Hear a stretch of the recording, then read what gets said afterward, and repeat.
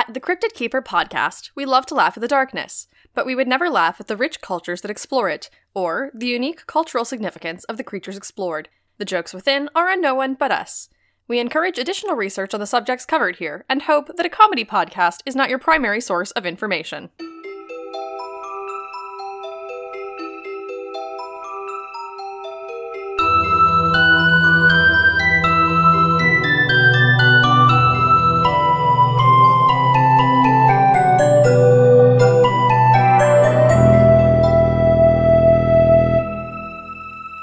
Another one in the books, Peacock. Please leave this. Please leave this in. All of it. Every single last glorious second. Welcome to the Cryptid Keeper podcast, the podcast for cryptids and their keepers. I'm Al- Oh, I messed it up. What the heck am I doing? Whoa, that never happened. You do something 80 times, it starts to get weird. Oh my god. Yeah, no, what happened is I just derailed my own train of thought literally halfway through. Let's try this again. Welcome to the Cryptid Keeper podcast, the podcast for cryptids and their keepers. That's us, and if you're listening, it's you too. Now I'm Alex Flanagan. And I'm Addison Peacock. And how the turntables. How the turntables indeed. The hubris. The hubris. Looks like you flew a little too close to the pod sun, huh? Sure did. Ooh, all right. I'm glad it's your week, because this would have thrown me off. So, I know it's not really snowy out here in sunny California, but yesterday we did have some somewhat frightful weather, although it was much needed. We had a really intense rainstorm yesterday, so I feel like I can at least do the weather outside is frightful part of that song. I also am frequently scared of things that I need. Oh no. I wouldn't have been so afraid of the rain had I not had to walk outside in it quite so much, but... Understandably, yeah. I am still feeling quite seasonal because it was the coldest I have been my entire time since I moved to LA yesterday, because it got very cold outside with the cold. The rain was cold, brought kind of the whole temperature down, and I came home, changed into pajamas, and curled up into my bed immediately after class because I was freezing. Oh, good. And so it put me in a very wintry mood. Which I haven't really gotten to experience thus far. Yeah, I'm excited. Except they do have the Christmas decorations out at the Grove. If you're in the LA area and you know where the Grove is, they have a Santa's Village kind of thing set up. It's real cute. Got me in a festive sort of wintry mood, sort of feeling the Yuletide, if you will. The Yuletide is coming in, and... Yeah, I like that a lot. This is less secret, or rather less impulsive than my creatures often are. If you follow me on Twitter, you saw me retweet something about this the other day, probably. But yeah, we straight up had a conversation about this, which has never happened. But I simply could not resist. So, I'm hoping because I tweet so gosh darn much that the sheer volume of my Twitter presence swallowed it up and most of you didn't catch this. But I would like to talk this week about the Yule Cat. It has another name, an Icelandic name. So for the sake of both the listeners and myself, just for the sake of all my mouth muscles, I'm not going to try to pronounce the Icelandic name for this little guy, this big guy. I am going to spell it. Oh, fair. It is Jolakottur.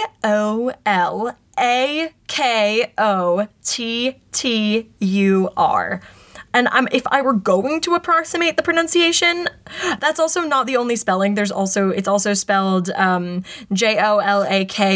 with an umlaut, Tturinn. So there's a couple different spellings, and I'm not sure about either one. If I were going to approximate, it would be like Jolakottur or Jolakotturinn, but I'm not going to try to say it anymore. I'm just going to call it the Yule Cat. Fair. I think that sounds even better. More whimsical. The Yule Cat pretty much starts, it dates back as a legend. It is an Icelandic legend, if you might have guessed, from me saying its name was Icelandic. It's an Icelandic Christmas time critter, dating back from about the 19th century. It's not as old as you would expect it to be. It's one of those things that people say is from a long, long time ago, but the earliest actual example of it being talked about is from the 19th century. So yeah, and there's just no evidence to support the fact that it's ancient legends. Exactly. It's still old. Don't get me wrong. It's not from it's not from the 70s, but it's not from the dawn of time. Right. There's got to be some median in there. one of the earliest mentions of the Yule Cat and one of the most popular mentions of the Yule Cat is a poem, an old poem. First, I want two things I love. I love one because there's nothing that delights me more than quotes from anonymous people with no source attributed. So from one of the sources, which was from a web archive of someone's blog, it says, "A woman describes a scene from her youth in the last century thus. We were lazy doing this chore. Then we were reminded of the Yule Cat. We thought that was some terrible beast, and the last thing we wanted was to be one of his offers." So that's fun. Oh. But as my introduction to the Yule Cat, I would like to read you the poem, a translation of the poem about the Yule Cat. It is by Johan Urkotlum. This is a translation by Vigner Johnson, who says, "You'll have to forgive me, but I didn't make it rhyme. I'm not much of a poet." So here we go. All right. Well, that's the translator who said that, not the original writer. But Gotcha. yes. I was going to say that a little bit of a cell phone, but okay. Oh, no, he was saying when I translated it into English, I didn't make the English rhyme. I don't know how to basically do that. So this is just a pretty direct translation. So here we go. I'm going to read this kind of lengthy poem. I'd like you to settle in if you have like a hot beverage. I'm so ready. Do you have a hot beverage? No, because I haven't put my coffee back in the microwave for the 6th time today. Okay, well then you're not ready, but that's okay. I do have a heating pad on because I'm old and my back sucks. Okay, well that's close, and so I'm gonna, I'll take that, I'll accept that. Okay, so here we go. Here's the poem. Settle in. This is, I think, a new Christmas time classic along the vein of 'Twas the Night Before Christmas, or perhaps How the Grinch Stole Christmas, or any other holiday classic you read to your family. Let's go. Here we go. You all know the Yule Cat, and that cat was huge indeed. People didn't know where he came from or where he went. He opened his glaring eyes wide, the two of them glowing bright. It took a really brave man to look straight into them. His whiskers, sharp as bristles, his back arched up high, and the claws of his hairy paws were a terrible sight. He gave a wave of his strong tail. He jumped and he clawed and he hissed, sometimes up in the valley, sometimes down by the shore. He roamed at large, hungry and evil, in the freezing Yule snow. In every home, people shuddered at his name.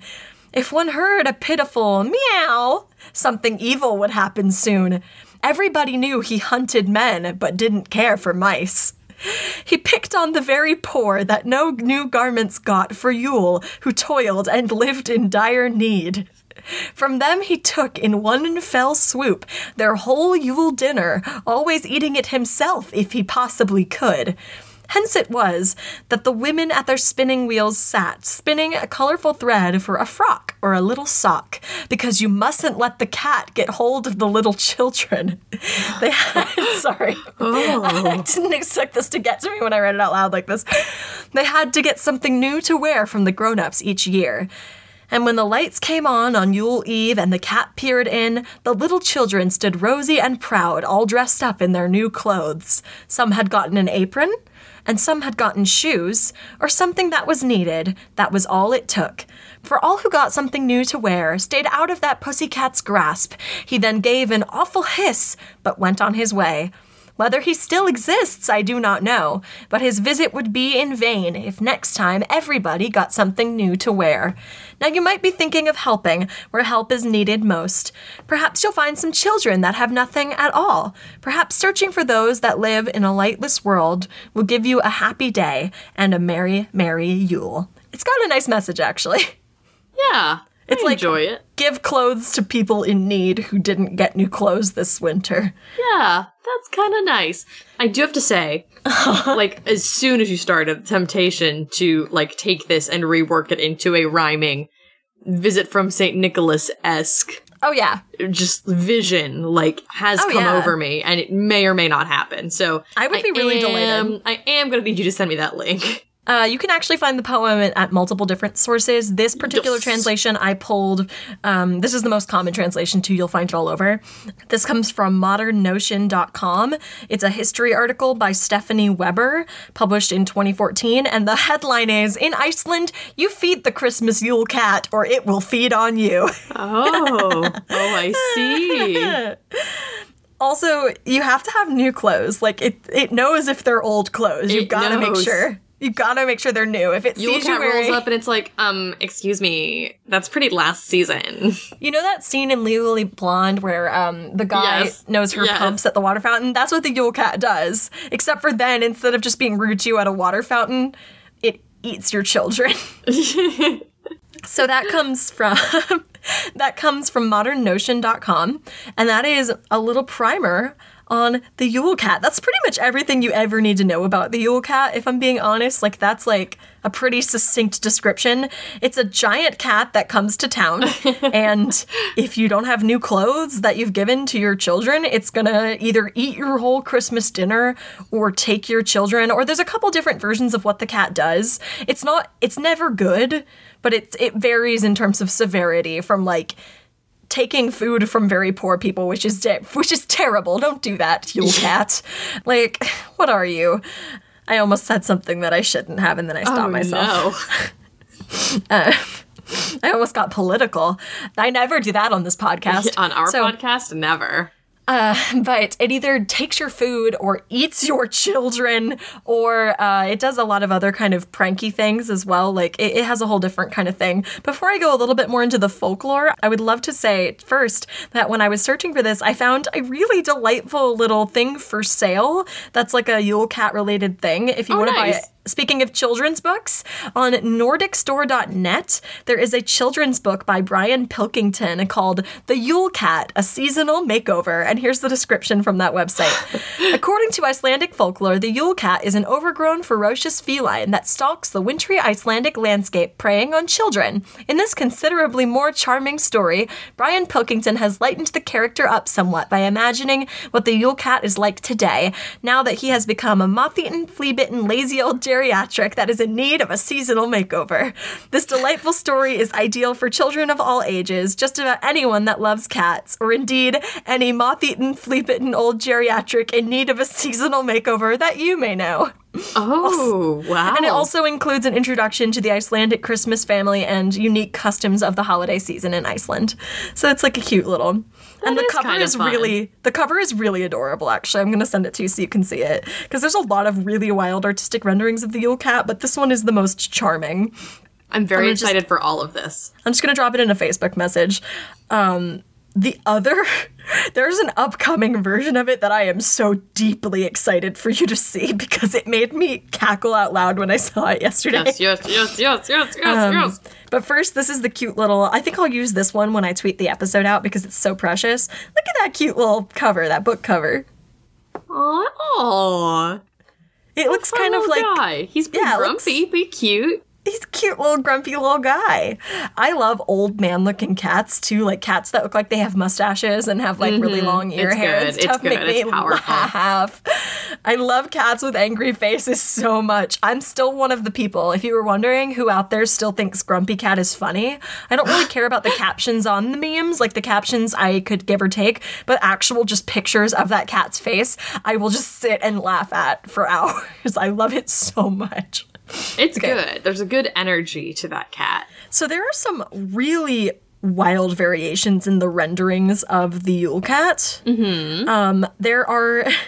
There's a version of it that looks like a screaming, like, demon, just, like, rendered like a black shadow with, like, sharply teeth and, like, little, like, orb void eyes. And then there's one that's just, like, kind of the way that the giant is rendered in, if you've seen Hilda, where it just kind of looks like a giant shadow in this long shadow in the shape of a cat with little red pinprick eyes, which I really do love because it reminds me of a lot of, like, Nordic folklore I've seen. Mm-hmm. And then there's a version that I'm going to send you right now. This is all from an article on lifewithcats.com. Oh, I see. Is a great website. And this rendering made me laugh out loud. Oh. Please describe what you see. Okay, so I'm going to kind of start with, like, I'm going to start with the center of this picture and work my way out, I think is the best way to do it. So the center of the picture, as well as most of the rest of this picture, is taken up by an extraordinarily large cat. And I don't just mean, like, big stature-wise. I mean, like, he is easily 3 times as tall as the pine trees in which he is standing. So there's that. He's also got, like, what's the opposite of cross eyes? I guess, like, kind of like a lazy eye, but Yeah, but it's like two. Like they're both going in complete opposite directions. And he looks very disgruntled. He is not thrilled. His tummy pretty much reaches all the way down to the ground. He's just sort of like stomping around on there. He's got a big candle on his head, which is definitely a fire hazard, although in fairness to him, it does look like the wax is melting all into his head furs, so I would be kind of upset too. Around his neck, he's got like a big red ribbon with this thing is a giant bell compared to the size and scope of the rest of this image, like easily clock tower sized bell, and like a big sprig of decorative holly around his neck. But then where this kind of loses me a little bit is he's got one sort of outstretched paw that he's kind of like he's making the very grumpy cat displeased face as he sort of holds this paw up at an awkward angle, like help get it off. Cause what's on there is, a whole bunch of blood. And immediately underneath that paw, you can see a squish-head boy. Yeah, that's like... It's not very graphically rendered, but there is a lot of blood. Yeah, there's some blood.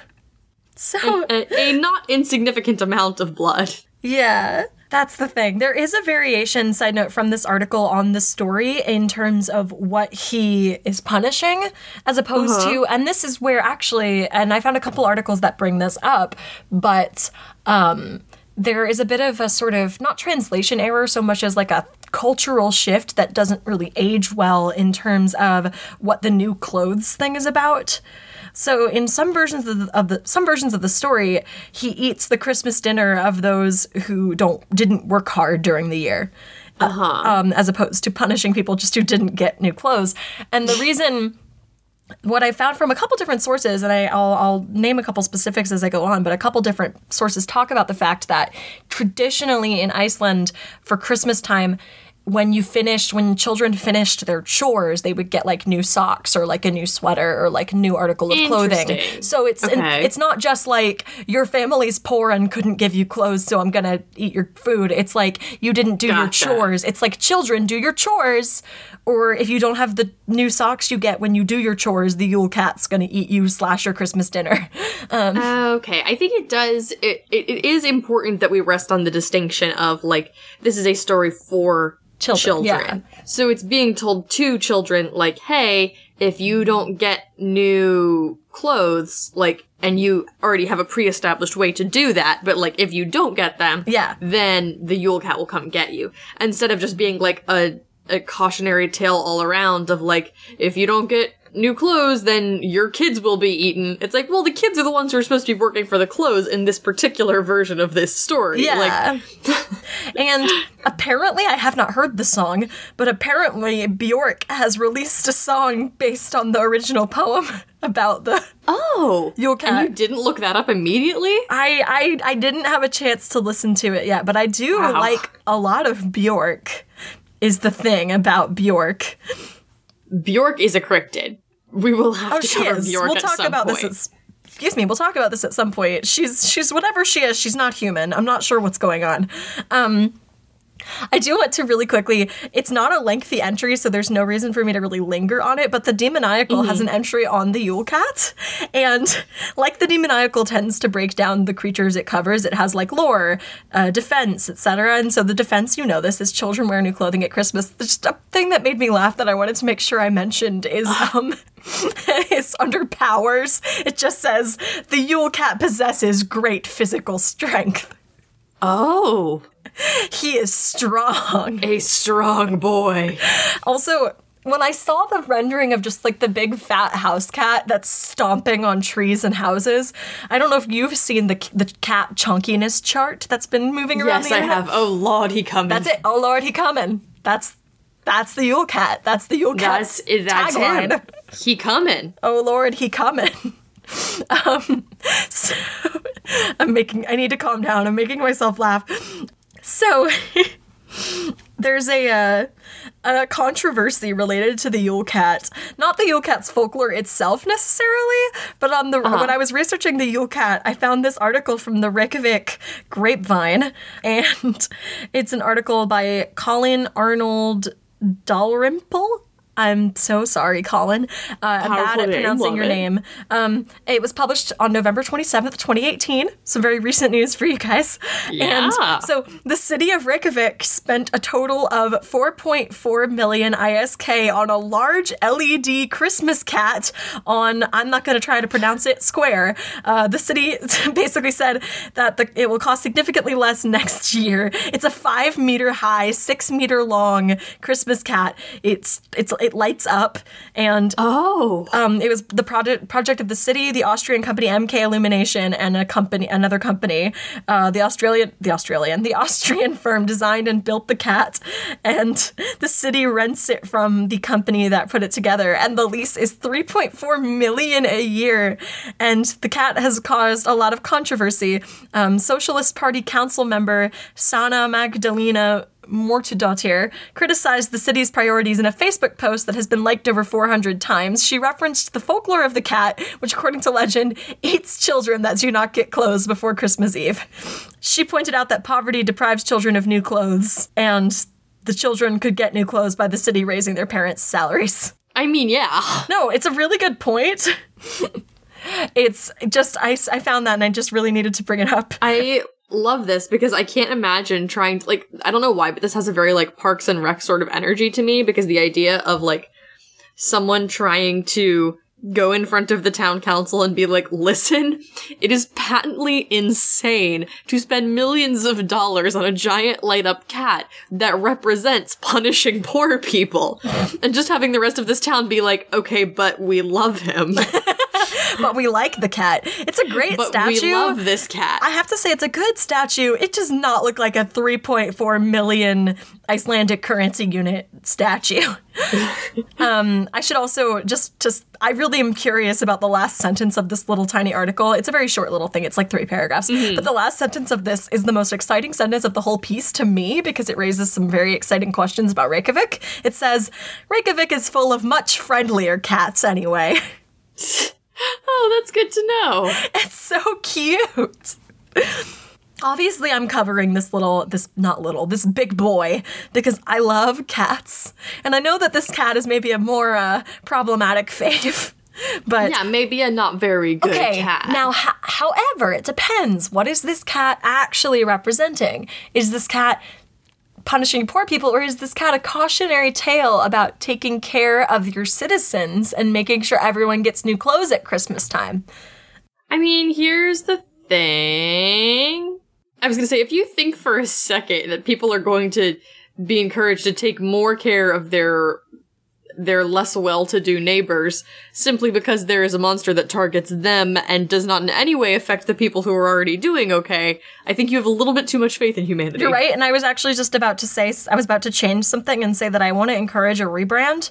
I want to encourage a slightly revolutionary rebrand, perhaps, for the Yule Cat. Mm-hmm. I would like to encourage the Yule Cat to please consider changing its methodology, and I don't even need it to get violent. Like, it can be, let's do some non-violent action here, just like civil disobedience, if you would.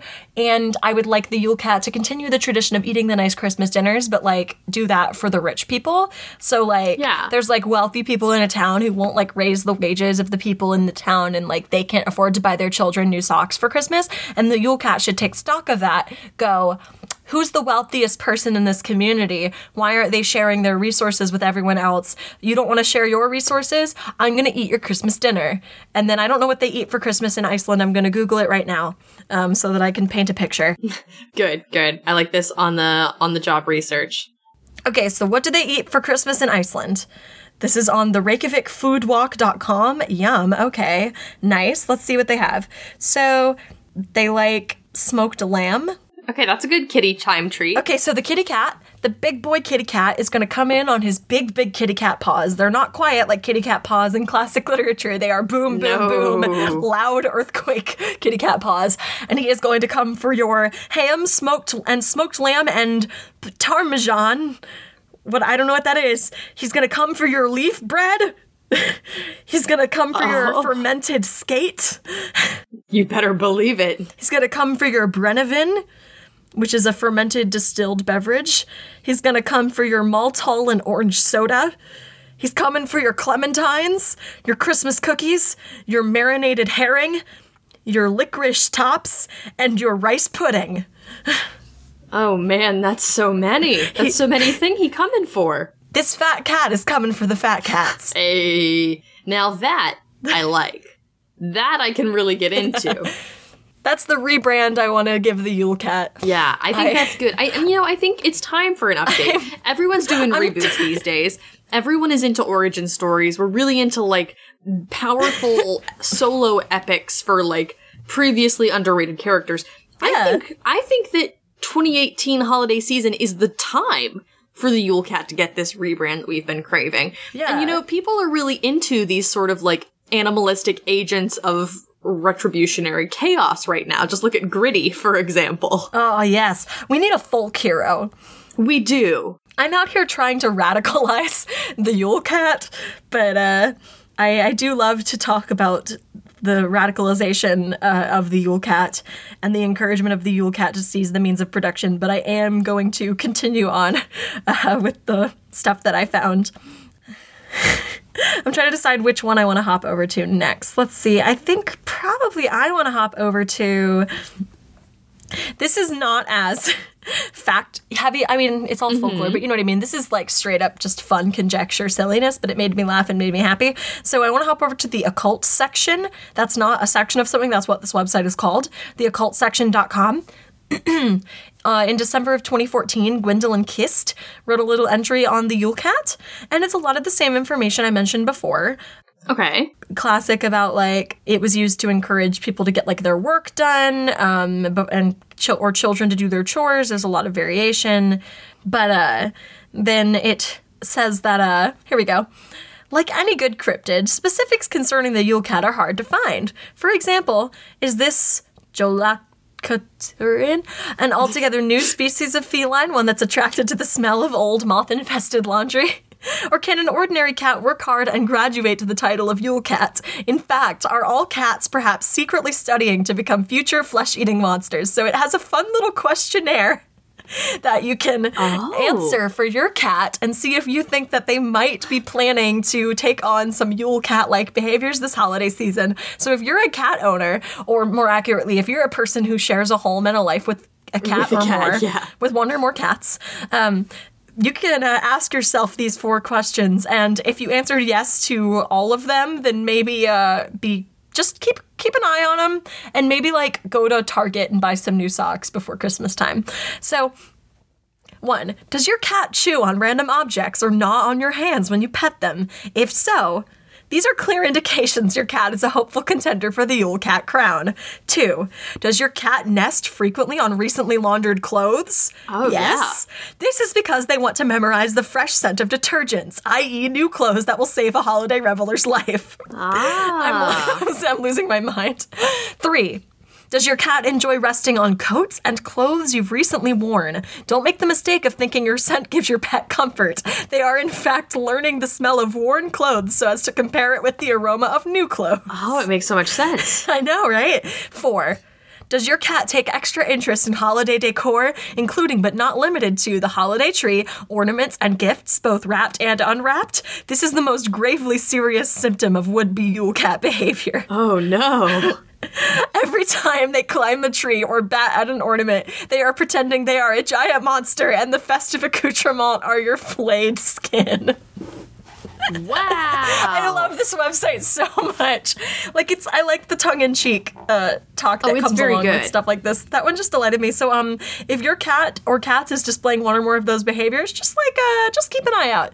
Now, I have to say, while we're reworking the Yule Cat lore here, and as long as we're making it like a story about hard work and taking care of the people around you, I do love the idea that this is an aspirational tale of, like, cats wanting to become the folk hero that we need.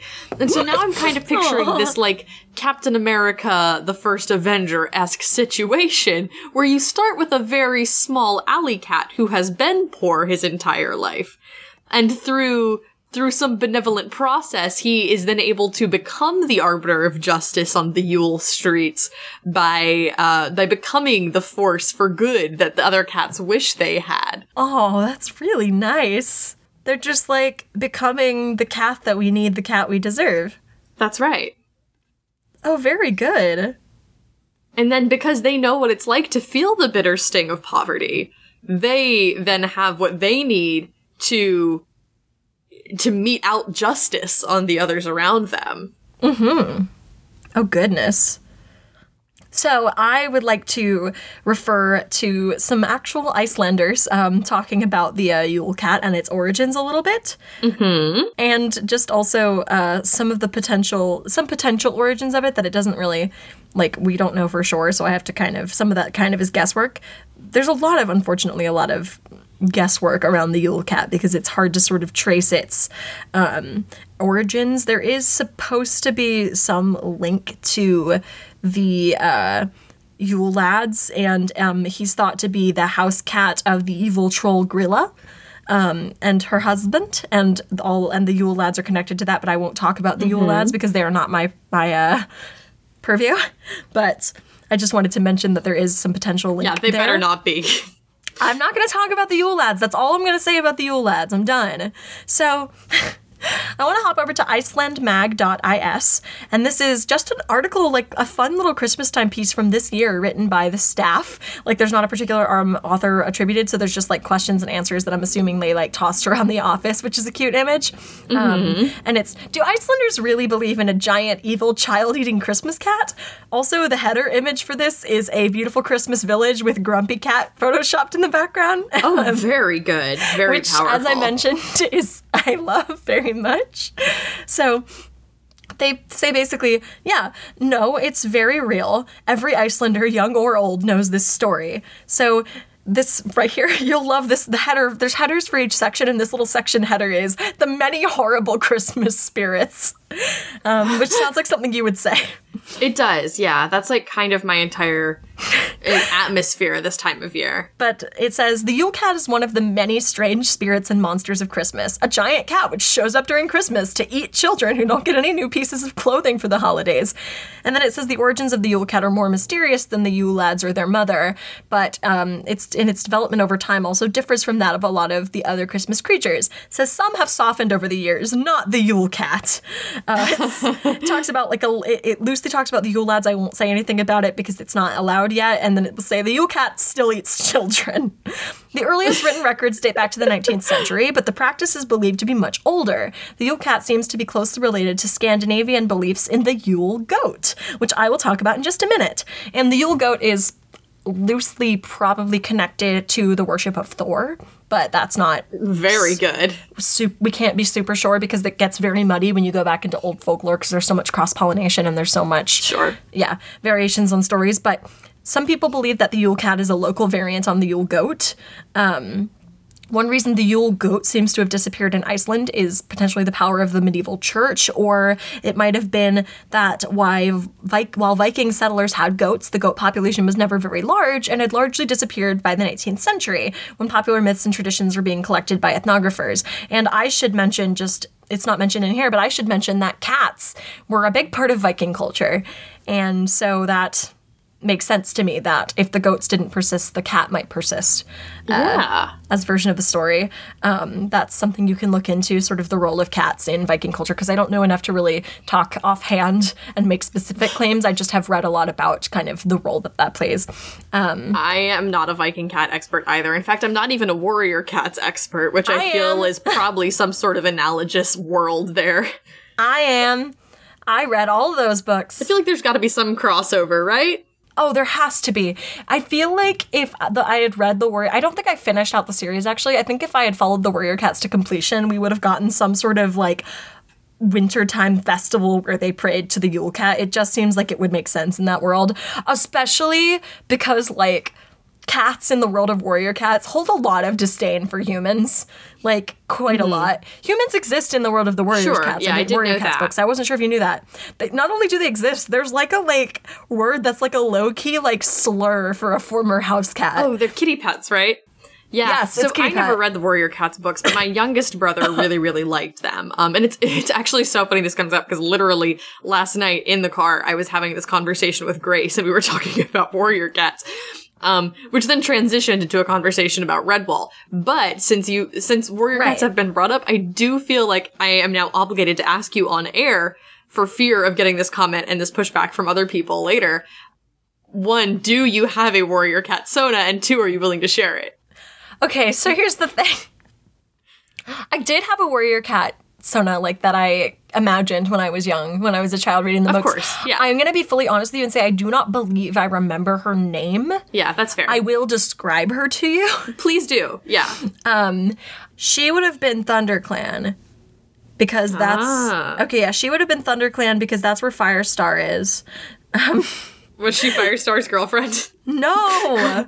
You weren't that deep into it? There was already a canon couple there. I'm not going to break that up. Also, no, I was a child at that point. Like, I was a real, like, straight-up child, so I would have definitely been more like she was their, like, secret daughter or something. Oh, gotcha. I don't remember her name. She was some sort of, like, dappled, like, tabby-looking cat. Mm-hmm. I love her. She was, I don't remember anything else about her, but, like, I would be remiss to pretend, like, if it would be a crime for me to pretend that I didn't have one. I wish I could tell you what her name was. I do not remember. That's okay. Well, you know what? Thank you so much for being this vulnerable and sharing this with us. You're welcome. I think as a reward for that, and, like, sort of in recognition of your beautiful warrior cat Sona, wherever she may be now on her adventures, I want to believe that in this, the established Alex and Addison lore of the warrior cats universe, I believe that your cat Sona grew up to be the first Yule Cat of her people in 100 years. Oh my god. Yes. She just got huge. She got so big. She just, she was chosen by some secret destiny, and, like, of course, the wise elder sage cats in the clan. Yeah, there are those. You're not wrong. Sensed this destiny in her. There are also cats that, like, low-key do magic, but, like, not really, but they are kind of, like, shaman cats. Anyway, there's, like, cats that are low-key psychic. It's really interesting because the world that is created in the Warriors books, they don't need to be cats. Yeah.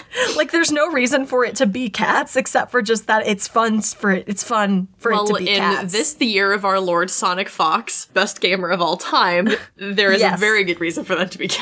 You're not wrong. So I would like to talk a little bit more about the Yule Cat. I would like to hop over to inthedarkair.wordpress.com. Ooh, good. Which has some more kind of descriptions of the Yule Cat, as well as some more kind of pontifications on his origins. Oh. And so, first of all, his appearance. This says that he looks just like a normal cat, except he's huge. Has whiskers as sharp as needles, giant eyes that glow like beacons, and razor-sharp claws the size of an average snowmobile.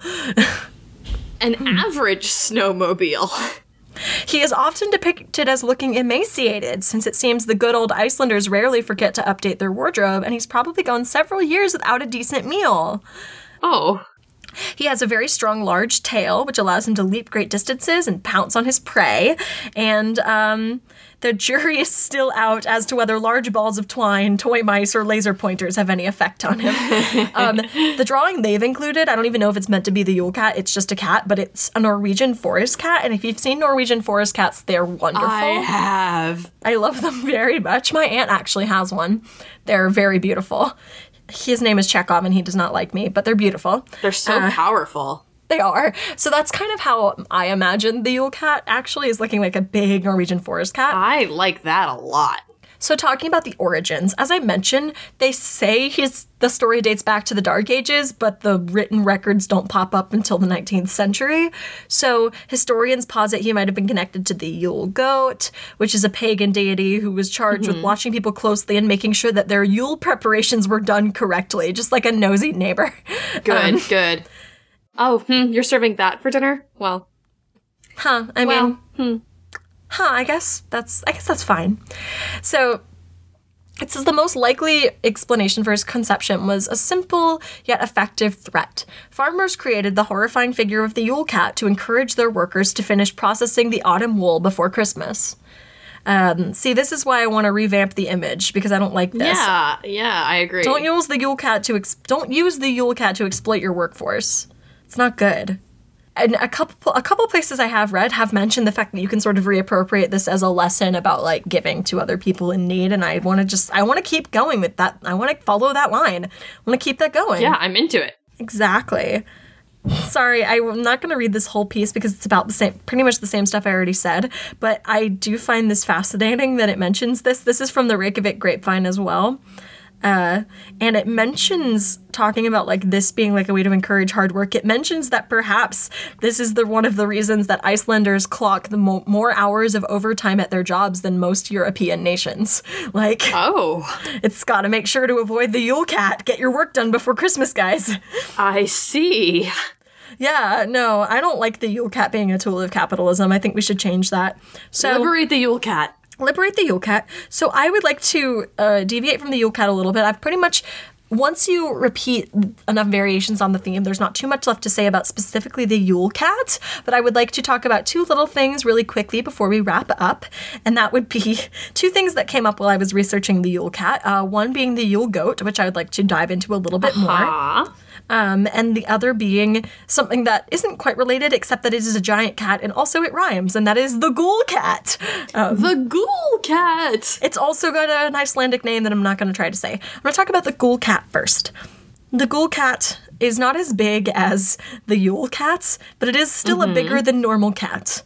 So I found one entry about the Ghoul Cat, and it was from the Reykjavik Grapevine, and it was by John Rogers, this little piece, and this is from April 6th, 2017, and it's just entitled The Icelandic Word for it and the Ghoul Cat, and it says, in most respects like other cats, but larger and more vicious and formidable. This was their Monster of the Month, by the way. They had a thing called Monster of the Month going from a project called the Hidden Beings Museum by Arngrimur Sigurðsson. He takes first-hand accounts of creature sightings from Icelandic historical texts and creates a painting of each one, and which is very cool. But this is super into that. Yeah, the Ghoul Cat. So, as a youngling, it will bury itself in the ground, preferably in a cemetery, and stay there for an undetermined time. It will spare nothing once it has emerged, and it is almost impossible to conquer. It can grow to the size of a dog, wether, or even a yearling. It is said that when it buries itself, so like a deer-sized cat, so it is said that when it buries itself in a cemetery and is left undisturbed, it will stay underground for 3 years. Once it leaves the cemetery, according to some accounts, it will dwell in rocky slopes, attacking sheep, birds, and men alike. Its gaze is so evil and severe that it proves instantly fatal to all beings, although this is mostly to be feared when it is newly emerged from the ground. It is like other cats in that it will be overcome by its own reflection. Oh. What? Does that mean like how cats get really confused when you put them in front of a mirror? I think so. Because that's kind of cute. You just put the mirror and it's like, who's this other cat? I like that a lot. I like the idea that this Ghoul Cat would just be like, whoa, what's that thing? I want to keep going. It's almost, this just next sentence makes me lose it. No guns will harm a Ghoul Cat with full powers, except perhaps if silver buttons or silver bullets are fired. These are among the worst of all malignant creatures. I see. My child. My beautiful baby boy. So strong. So strong. So brave. Oh. I fear my powerful son. The image, I'll send it to you later, but the image, the painting from the book is of like a giant cat holding like, you know that painting of like, Kronos devouring his sons? I very do. It's that with a cat. That's what the painting is. Good. It's terrifying. So, anyway, the Yule Goat is a little less frightening. The Yule Goat is mainly kind of judgmental, to be honest. I mean, fair. So, the Yule Goat is a Scandinavian folkloric thing. It came from, it's in Sweden, Norway, and Finland. It's as much a part of Christmas tradition as Santa or Frosty the Snowman is to people in the United States. Okay. Variously known as the Julebak, the Julebuk, or the Olkipuki. Sorry, run that by me one more time. It's called the Yule Bak, the Yule Buck, or the Old Kipuki. The last one again? Don't make me say that again. That's the Finnish name. Don't make me say it. Okay. Old Kipuki. I feel like I have to say it like that. Oh, man. Most of these towns will put up like a giant straw goat with like red ribbon on it. It's very fun. It looks like a goat wicker man. Yes, thank God. It's pretty wild. People burn them down a lot too. They're not supposed to be burnt usually, as far as I know. It's like unknown people keep burning them down, which is terrible. But essentially, there's sort of the origin of the Yule goat. In Sweden, as part of an ancient midwinter celebration called the Yule offer or Yule sacrifice, a man dressed in goat skins and carrying a goat head effigy portrayed one of Thor's goats. He was symbolically killed but returned to life exactly as the sun does at the Yule. Early Christian people were pissed, and they said that this was demonic, and were really mad about it. And I'm going to have to do some reading into this, but reading that is really interesting to me because it reminds me of how when you see a lot of old-time renderings of like Satan and satanic imagery, goat heads come into play. Yeah. But the Yule goat became a benevolent being eventually, and people dressed as the Christmas Yule Buck traveled door to door, giving small gifts to the families they visited. Then they appear, like, goats appear all over the place. Like, there are these little, like, gnome-like goat-riding Christmas elves called tomten in Sweden, and they deliver gifts to sleeping children like Santa does, but they are little gnomes on goats, which is cute. But the Yule goat crops up all over the place. There's actually a brewery in Vemmerby, Sweden. Bro Brewery produces a Yule Buck Christmas beer. That's fun. That's pretty rad. But yeah, it's the Yule goat who traditionally would keep an eye on you to make sure you were doing your Yule traditions right. There's no mention of what would happen if you didn't do them right in this article, which comes from story.com, and it's the Yule Goat by Sue Weaver. Yeah, you wouldn't dare. I'm assuming that they just, like, talk shit about you. Like, that's what I'm assuming happens. They go around to all the other Yule critters, and they're like, excuse me, did you hear what Sigurd is doing over there? Did you see Olga's Yule decorations? So tacky. Unless I'm mistaken, those are the same wall hangings as last year over in the Janssen household. I don't know how to feel about that. It seems like maybe they aren't honoring Yuletide the way that they should.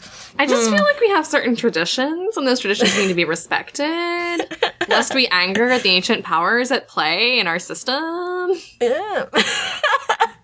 The Yule goat's petty. I like them. I love it. But yeah, those are some Yule animals. The Yule Cat is not Christmas related at all. I just thought it was fun and I wanted to talk about it. What if it's actually the exact same critter and every year it just changes its Twitter handle to Yule Cat because it rhymes with Ghoul Cat? Or is Ghoul Cat just the Halloween handle it uses? Oh my gosh, maybe. What if it's just Cool Cat the rest of the year? Oh my god, what if it is? What if it's Cool Cat and these are just its holiday Twitter handles? These are just its seasonal handles. We've cracked this wide open. But yeah, I do love the magical powers, and the human stomping is a lot, but I respect it. Its power is great physical strength, but what about its great emotional strength? Can the Yule Cat get through tough times and keep its head held high? I think it can. Or will it find a little kitten from back home that melts its ice-cold heart? We were talking about emotional strength, and I kind of felt like the Yule Cat needed something a bit more hallmarky. So. I understand. I'm gonna let it slide. I'm gonna let it be what it is. Okay, fair. I love the Yule Cat. I would actually really love to see the Yule Cat dressed as like the ghost of Christmas Past from Christmas Carol. Oh, that's good. That's what I would really like to see.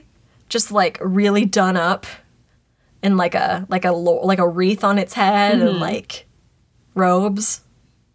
I think it should just really look glamorous. I totally agree. If it's gonna be eating the rich's food / potentially eating the rich in our reboot of the Yule Cat, sorry, hundreds of years of Icelandic Yuletide tradition. Then I really think that it should be dressed in the nines. Give me 1 second. I have an image to send you. Oh. Which is nothing at all, except for this is relevant to me, and I hope to your interests as well. I think that it is. I like to think that I understand us well enough to know that it is. Is it cat related? Because probably. Oh, yeah, no, it absolutely is. It's specifically what I've been picturing since we started talking about the cat specifically, like, eating the rich. Uh-huh. Then I got a very specific mental image, which is this. Give me. Oh, my. Is that from Great Mouse Detective? It's the cat from the Great Mouse Detective, yeah. I knew it was. Okay. So if you were wondering, Alex just sent me a picture of the cat from the Great Mouse Detective. She's a beautiful fat cat with a little bow. And that's what's up. She's very powerful. Also, if you ever get anything from me, you have to ask yourself the question, is this from the Great Mouse Detective? The answer is probably yes. Yeah, honestly. Here's the thing. I, like most of the internet, was delighted by the giant cow that made its appearance on Twitter recently. Oh, yeah. And I really think that if we're really into giant animals right now, we should just keep this going. Keep this motion going. I want to keep this momentum. And as we roll into the holiday season, I think we trade in the big cow. Not like forever. The big cow still matters. I still love it. And we embrace another giant animal for the Christmas time. A huge friend for every season. A huge friend for every season. And this is our wintertime friend. And it is a very big cat who is not here to punish poor people anymore. We're not doing that. No, we're not doing that anymore. Although, if you know how to knit or crochet, maybe, like, make some socks for your friends just in case. That's all I'm gonna say. Oh, that's nice. I like that. Yeah.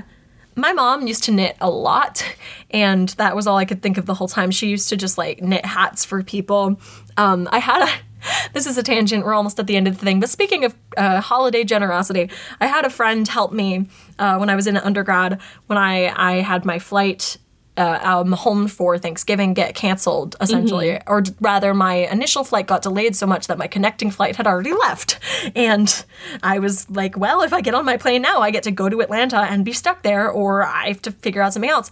And a friend of mine helped me get in touch with, talk to the woman at the Delta desk and get me onto a flight that would still get me into DC but would connect through Minnesota, because that was the flight he was going to be on, because he was going to his home, which was Minnesota. So he helped me, like, run through the airport in Minneapolis to get to my connecting flight. And so my mom said, tell him I'm gonna knit him a hat. And she did. Oh, that's nice. the end of that story. She knitted him a little green hat. Gina's out here doing the Yule Cat's work. She is. She made sure that my old friend/roommate, Connor, did not get eaten by the Yule Cat.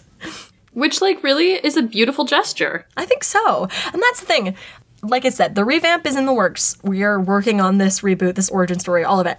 But for now, like, if you love somebody and you want to take care of them and make sure that they don't either get their dinner eaten by the Yule Cat or get eaten by the Yule Cat, just, like, give them a hat. Give him a hat. Or some socks. Like, I know people historically are like, socks is, like, a thing you don't want to get for Christmas when you're a kid who wants, like, for example, the Barbie airplane that when you press the little, like, buttons talks and stuff, the little, like, Barbie airplane. I wanted it Or, like, maybe, for example, the little robot dog that was really popular in the early 2000s that had the ears that moved up and down a little bit when you said its name. Oh my god, I had one of those. I didn't. I'm sorry. If it helps, it didn't work. Like, it didn't work. And I understand. I cried and cried and cried because I was a child and I didn't understand. I eventually got a real dog, so that was nice. Yeah, that's good. See, that's what it is. That's better. But anyway, I know that we talk about, like, when you're a kid, you, like, a lot of the time, if you want something specific like that, you're like, oh, socks. But let me say right now, socks are a good present. Keep your feetsies warm. Keep your children safe. That's right. Do what you gotta do to stay safe this holiday season while we work on radicalizing the Yule Cat. That's all I have to say about that. A noble mission. Thank you. This is my cause. So that's the Yule Cat, and I hope you enjoyed this big soft friend. Can you imagine really quickly, just like... I'm already thinking about it, just burying my face in the side of that majestic creature. Yeah, no, I'm here for it. Oh, I love it. I love big cats. Do you know what I love? Also, it could be, if you don't want to do a Norwegian forest cat, I could also substitute a Maine Coon, because God, I love a Maine Coon. Oh, absolutely. I love a Maine Coon. They're just so good. So big. I love big cats. Like, I love big cats like wild cats, but I love big house cats so much. They're just... I understand. Oh I know. I know. It's like, look at you. You're so big. Especially if they don't know that they're so big and they want to sit on your lap. Like, it's not like they slowly know. crushing you. Oh, they know. They know they're so big. Oh. Okay, also, if you're listening to this and you have a very big cat and you want to send me pictures of your very big cat, please do that. We welcome this You can gesture, tweet yes. them to the Cryptid Keeper Twitter at CryptKeepPod, or you can just tweet them to me at Addison_Peacock, and I would really like to see them. Which is a really great way to segue into our socials. Yeah. You can also post them in our Facebook group, which is the Cryptid Keeper Appreciation Group, or you can send them to our email, which is cryptkeeppod@gmail.com. CRYPTKEEPPOD@gmail.com, which is, incidentally and less importantly than the cats, a great place to send feedback on the show, as well as any listener stories that you might have for future episodes. Heck yeah, it is. And that is the best way to reach out to us. Like she said, you can find us on Twitter. You can also follow our official Facebook page, which is just The Cryptid Keeper, or you are welcome if you have the means and the inclination to support us on Patreon. That is also under The Cryptid Keeper. That is where you can find our actual play campaign of Monster of the Week, A Horror Borealis. The whole backlog is on there. We have a patron-exclusive Discord server, some bonus episodes, etc., etc., and that's a lot of fun. And I'd like to thank our resident composer, Andrew Giada, for the use of our theme music. And I'd like to thank audio wizard Val Patron for our episode editing. And is there anything else? I think that's it. So, as always, we hope we can keep you around. Stay warm and stay safe out there.